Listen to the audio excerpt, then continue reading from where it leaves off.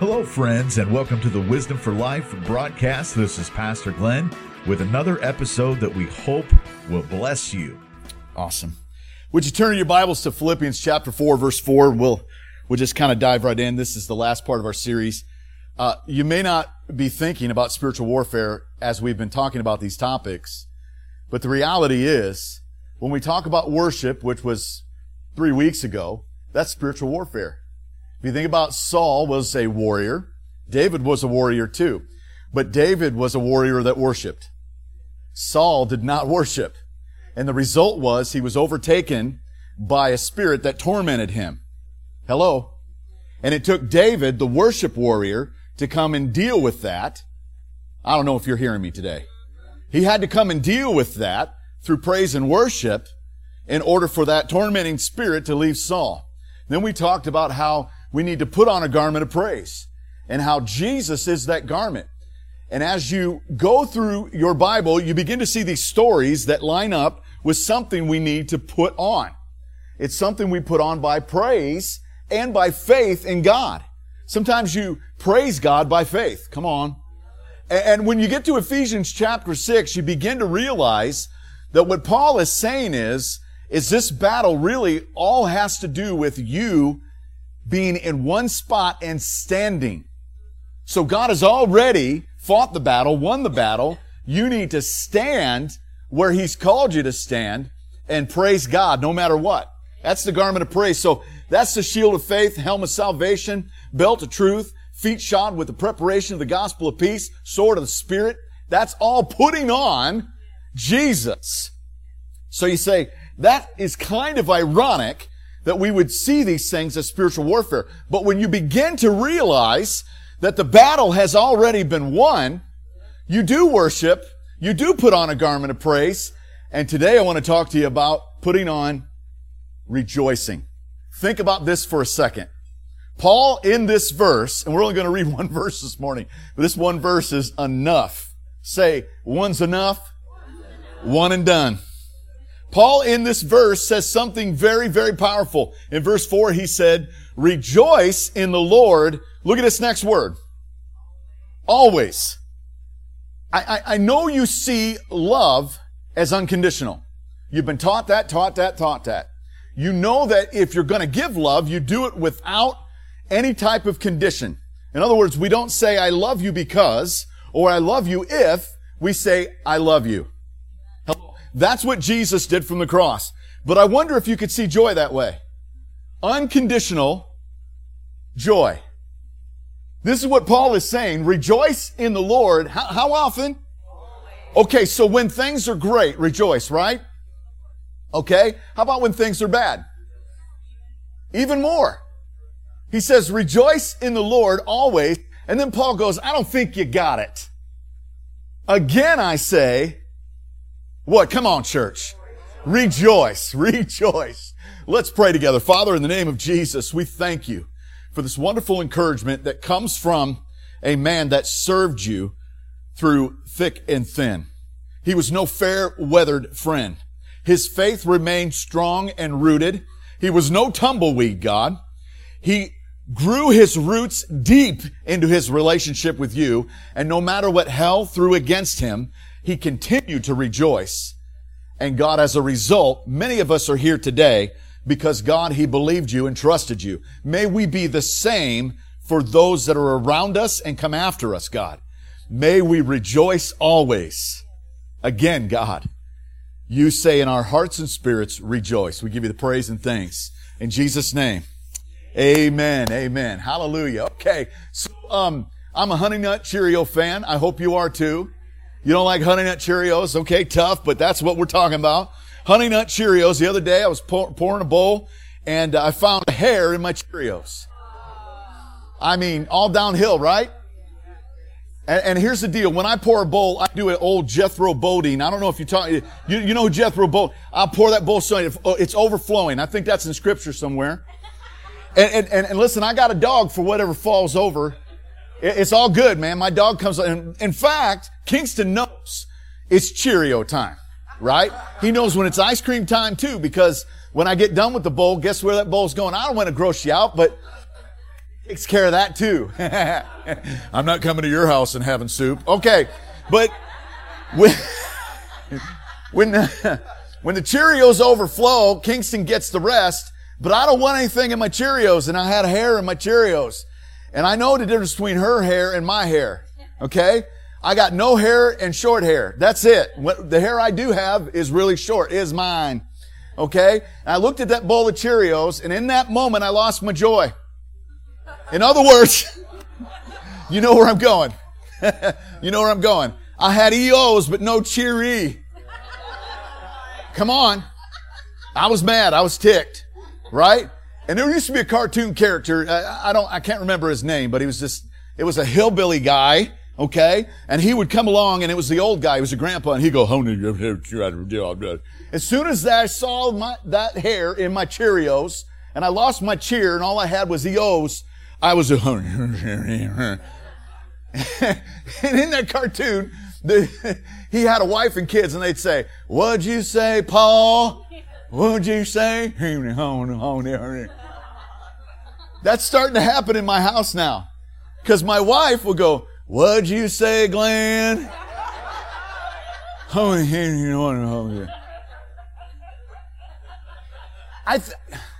It's ridiculous what we lose our joy over. We think everything has to be perfect to have joy. And the reality is, joy don't come from the outside in. It comes from the inside out.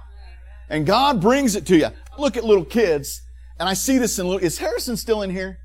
Where'd he go? Did you take him back? You'll do just fine. Come here, son. Come here. Jump up here, will you? Come on. Okay. See, I look at little kids, and I think to myself, I'm showing you the wrong side, folks. I look at little kids, and can you breathe? Okay, I want to make sure we don't have to call paramedics, because in a minute we're needing the paramedics for me. Okay. I look at these kids, thank you. And here's the deal. This guy, come here, I'm not done with you. This guy's always smiling. He's always smiling. And the problem is, thank you, buddy. Give him a hand.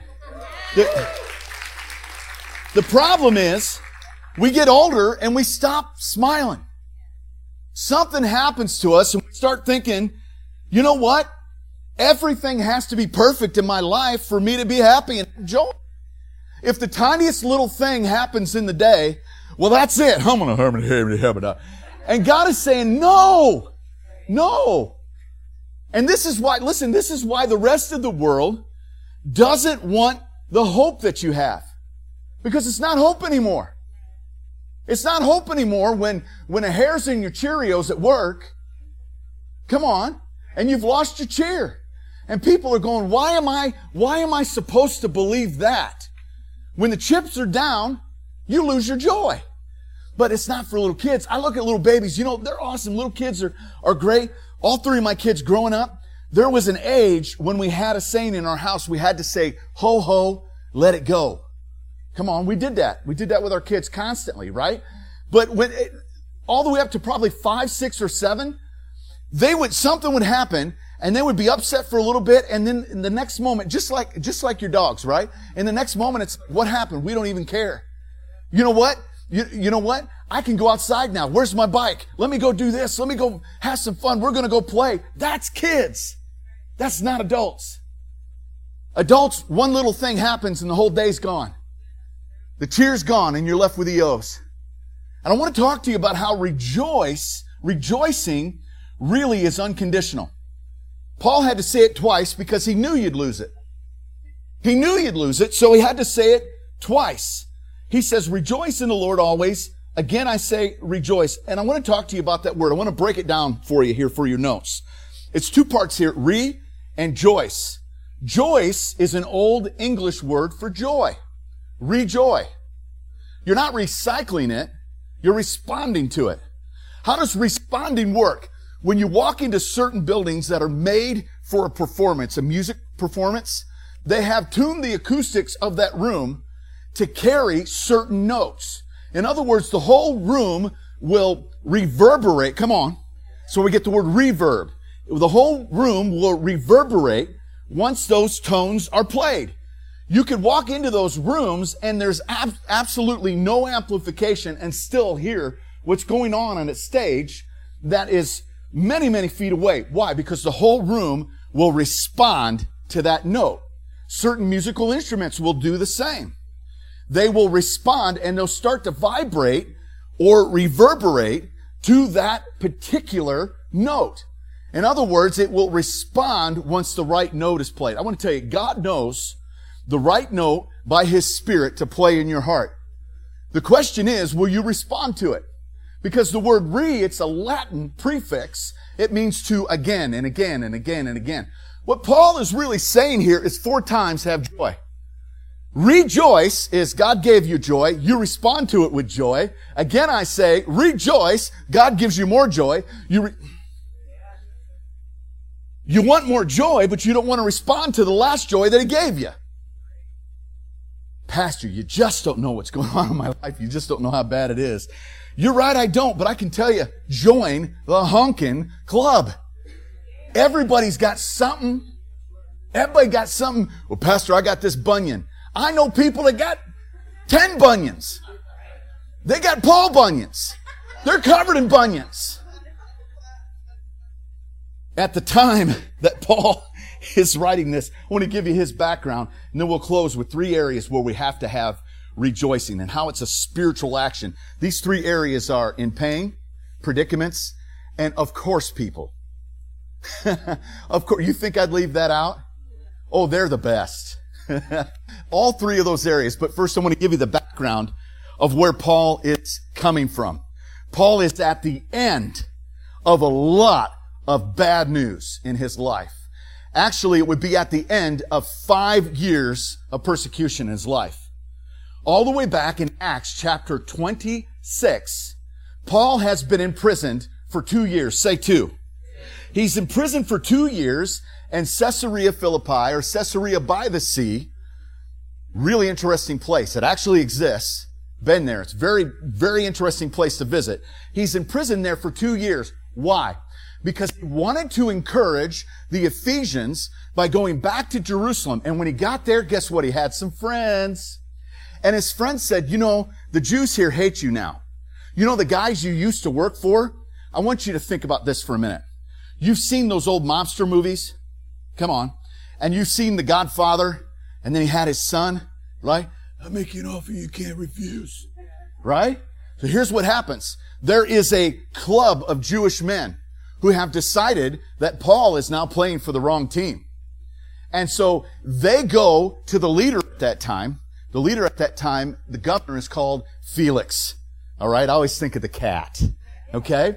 They go to Felix and they say, he is creating seditions. All he did was to encourage the Ephesians was go to the temple at that time and participate in some of the cleansing rituals. They said, there he is, there's the man. When just a few years earlier, he was on the inside. He was in the circle. You know what I'm talking about? Where he was persecuting Christians. Now he has seen the light and they hate him. So much so that 40 guys, now I'm telling you this is serious stuff right here. 40 guys get together and they make an oath that they will not eat food again. Now this is serious. I'm telling you right now. It'd take a whole lot for me to say, I'm not going to ever have anything to drink again. No refills, right? I'm never going to eat again until Paul is dead. 40 of them. And so he comes under this person, this governor by the name of Felix. And Felix says, you're going to have to chill out, dude. He says, I can't do it. He says, well, let me hear you out. And he begins to preach to the governor, Felix. And you know what Felix does? He backs up and he says, let me get back to you. I'm convicted, but I'm going to have to get back to what you said. While he's there, the king at the time, his name is Agrippa, right? He gets interested in what Paul has to say. He shows up to Caesarea by the Sea and he says, tell me your same story. In Acts chapter 26, Paul appears before King Agrippa. And boy, would I like to tell you about his background. Just know this. He's an Edomite, right? who was from the line of Esau. Ooh, come on. He don't especially like Jewish people at all. All right? Long history there. He says, go ahead, Paul. Tell me why you're here. And in Acts chapter 26, verse 2, he appears before Agrippa, and here's what he says. Listen. Agrippa goes, how have they been treating you? And Paul says, Agrippa, O king, I think myself happy. It doesn't matter what they're doing to me. It doesn't matter what I'm going through. It's right there in your Bibles. Acts chapter 26, verse 2. I think myself happy. I am blessed. I see myself as blessed and joyful. Right? The response after his sermon to King Agrippa is so prevalent because King Agrippa goes, you know what? I'm almost, come on, you know the rest, persuaded. How did he almost get persuaded? He's seen a guy who just spent 2 years in prison. 40 guys want to kill him so bad they won't eat supper. It's a big deal. And you know what he says? I'm happy from the inside out. And it almost changed Agrippa's life. Now, that's a whole brand new, another sermon. We could get to that later because we all know people that are like that. Some are just convicted and some of them say, well, you almost got me, but I'm just not ready to change. The leadership of that time was influenced. Why? They were influenced because of Paul saying, I think myself happy. What happens after that? He says, you don't have to set me free. I appeal to Rome. He goes to Rome. And while he's in Rome, he writes 2 Corinthians chapter 11, where he lists these things. 5 times I was beaten with rods. Once I was stoned. 3 times I've been shipwrecked. I've been bitten by a poisonous snake. I've faced angry mobs, fought off bandits. I've gone without food, proper clothing, sleepless nights. You know what? I've been down and out. I've been discouraged, and the devil thought I was defeated. But you know what? I'm happy. I'm happy. Rejoice is a choice. And it's done by faith. It's a response to the Holy Spirit that gives you the strength to have joy. You say, how are joy and strength connected? In Nehemiah, it tells us this. The joy of the Lord is my... Come on, church. The joy of the Lord is what? Listen, your strength is not your strength. The joy of the Lord is your strength. Now, why is that important to spiritual warfare? I'll tell you. Because if you want to win, you need to be stronger than your enemy. Come on, you ever arm wrestle that fat kid growing up in school? He showed up in math every single 4th grade, 5th grade. Come on. I had one in mind. Come on, Glenn. Glenn, the big fat hen. I'm like, you've been lifting, huh? You right? I'll put you down one more time. The whole idea is all weekend long I had to do push-ups because I knew that big kid was going to be there. And the goal was to be stronger than the enemy. Now, he's not the enemy. The enemy's the enemy. But you know what I mean. And where do you get your strength? I want to ask you, where do you get your strength? I'm waiting. Where do you get your strength? The joy of the Lord. And here's the thing. It's not osmosis where you just lay your head on the pillow and underneath your pillow is your science book. And I'll pass the test in the morning. You have to respond to it. And you're going to do that by faith. Just like you're going to love by faith. Just like all the spiritual gifts operate by faith. It's uncanny, but I've seen people literally be baptized in the Holy Spirit. Jesus has baptized them and they have the Holy Spirit. Then when it comes to a spiritual gift, you know what they do? They say, well, when is it going to happen? Well, it's going to happen as soon as you step out in faith. And people go, I don't get it. As if God forces you to do joy or love or peace. God don't force you to do spiritual gifts either. You're gonna respond to what the Spirit has already put in you. Somebody say, I'm okay with that, right? Okay? All right. So, 2 more things and we'll be almost done. I just want to share this with you, okay? If you're not born again, this ain't for you.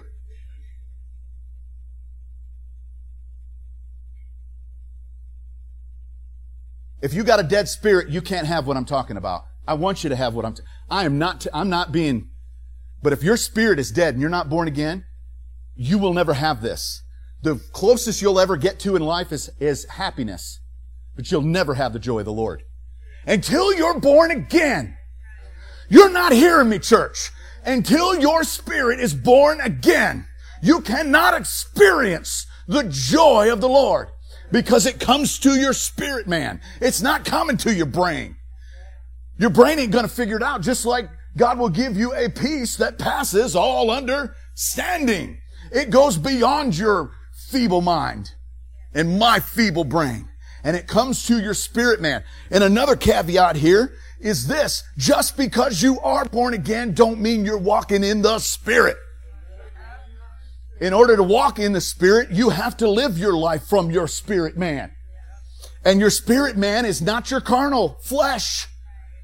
Your carnal flesh says, I gotta have something to happen out here for me to have joy. Do you understand? That's how drugs work. All drugs. Even carbs.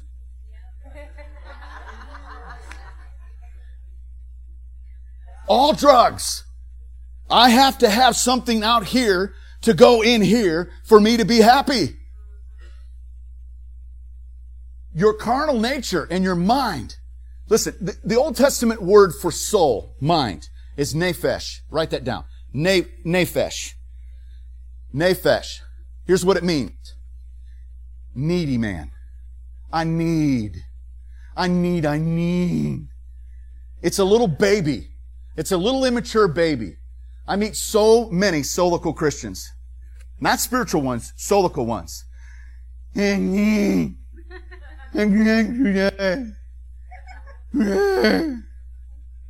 gonna say hi to me today? Who's gonna come visit me? Who's gonna take me out to lunch? Nobody likes me. 'Cause you're a 50-year-old baby. Duh! Hello! Nephesh! Yeah, that's the carnal nature. That's not where joy is gonna... God doesn't give you joy to the baby. Alright? And your flesh ain't gonna do it either. You know what your flesh is gonna do for the rest of your life? Your flesh, your carnal nature is gonna go, I wanna sin, I wanna sin, I wanna sin, sin, I wanna sin. It's sin. It's always gonna wanna sin. It's not gonna wanna obey. As soon as you ask it, what do you wanna do today? I wanna sin.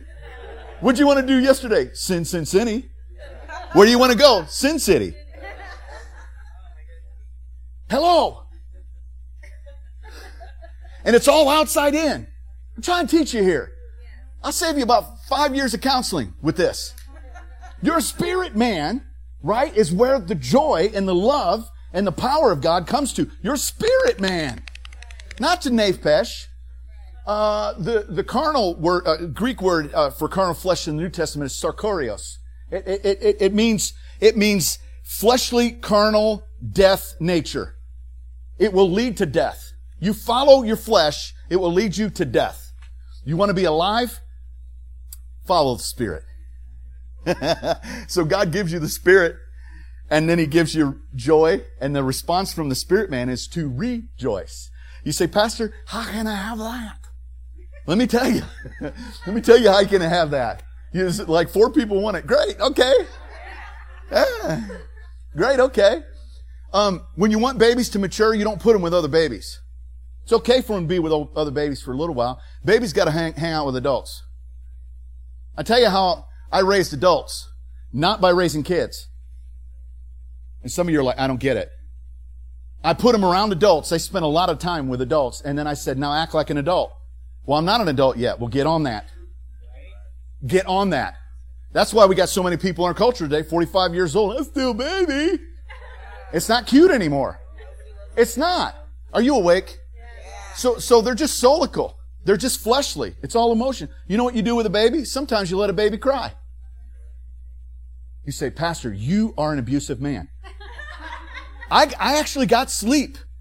Every once in a while, you got to let a baby cry a little bit. Hello. I'm not saying don't catch me later and try to hit a tomato. to my head. Listen, sometimes you gotta let your flesh cry. Sometimes you gotta let your mind cry. And sometimes you gotta pay attention to the Spirit. And you know how you do that? You spend time with the Holy Spirit, and you commune with the Holy Spirit, and you mature. Fasting will help. Prayer time will help. Time in the Word will help. You don't want that? It will never change then. It will never change then. You have to mature. And Paul is mature enough to say, I'm going through various trials, but it doesn't matter. I think myself happy. I'm happy anyway. Hello? So the Holy Spirit in Galatians chapter 5, the Holy Spirit produces all that fruit, not you. All you do is respond to it. I'm going to give you 3 areas real quick, because some of you are done already. You're done already. And I am kind of too. Psalms 30, verse 5 says, sorrow lasts for a night, joy comes in the morning. How long does sorrow last? How long? For the night. Joy comes in the morning. I want to talk to you about pain. Pain should not give you a lifetime of sorrow. The Scripture says sorrow lasts for a joy in the... You have to tell pain. Not pain tell you. Some people are living scripted and what happened to them 20... You have to put a boundary on... You gotta put a boundary on what happened to you. And put your foot down and say, this is the day that the Lord has made. I will rejoice and be glad in it. Somebody give God some praise. Because you know what pain will do? Pain will go, I'm going to take your Cheerios. I'm going to take them good. Yesterday was one hair. Today, you're going to go bald, Pastor. And you got to put your foot down. You got to say, no. The line's drawn here. No more. I love when David lost his son. Well, I don't love it, but you know, David and Bathsheba lost his son, and he mourned for a few days. And then the Bible says he got up, he tore off that sackcloth, he got all the dust off him, he cleaned up, and he went to the house of the Lord and began to rejoice. Join the living. You're still given breath. You got to tell pain, enough. Enough already. I'm going to have joy. Let me tell you, pain is a page of your life. It's not the whole book. Pain is just a chapter. It's not the end of the story. Well, I know, but Pastor, you know, things just haven't been going so perfect. Listen, can I tell you, we inflict more pain on ourselves.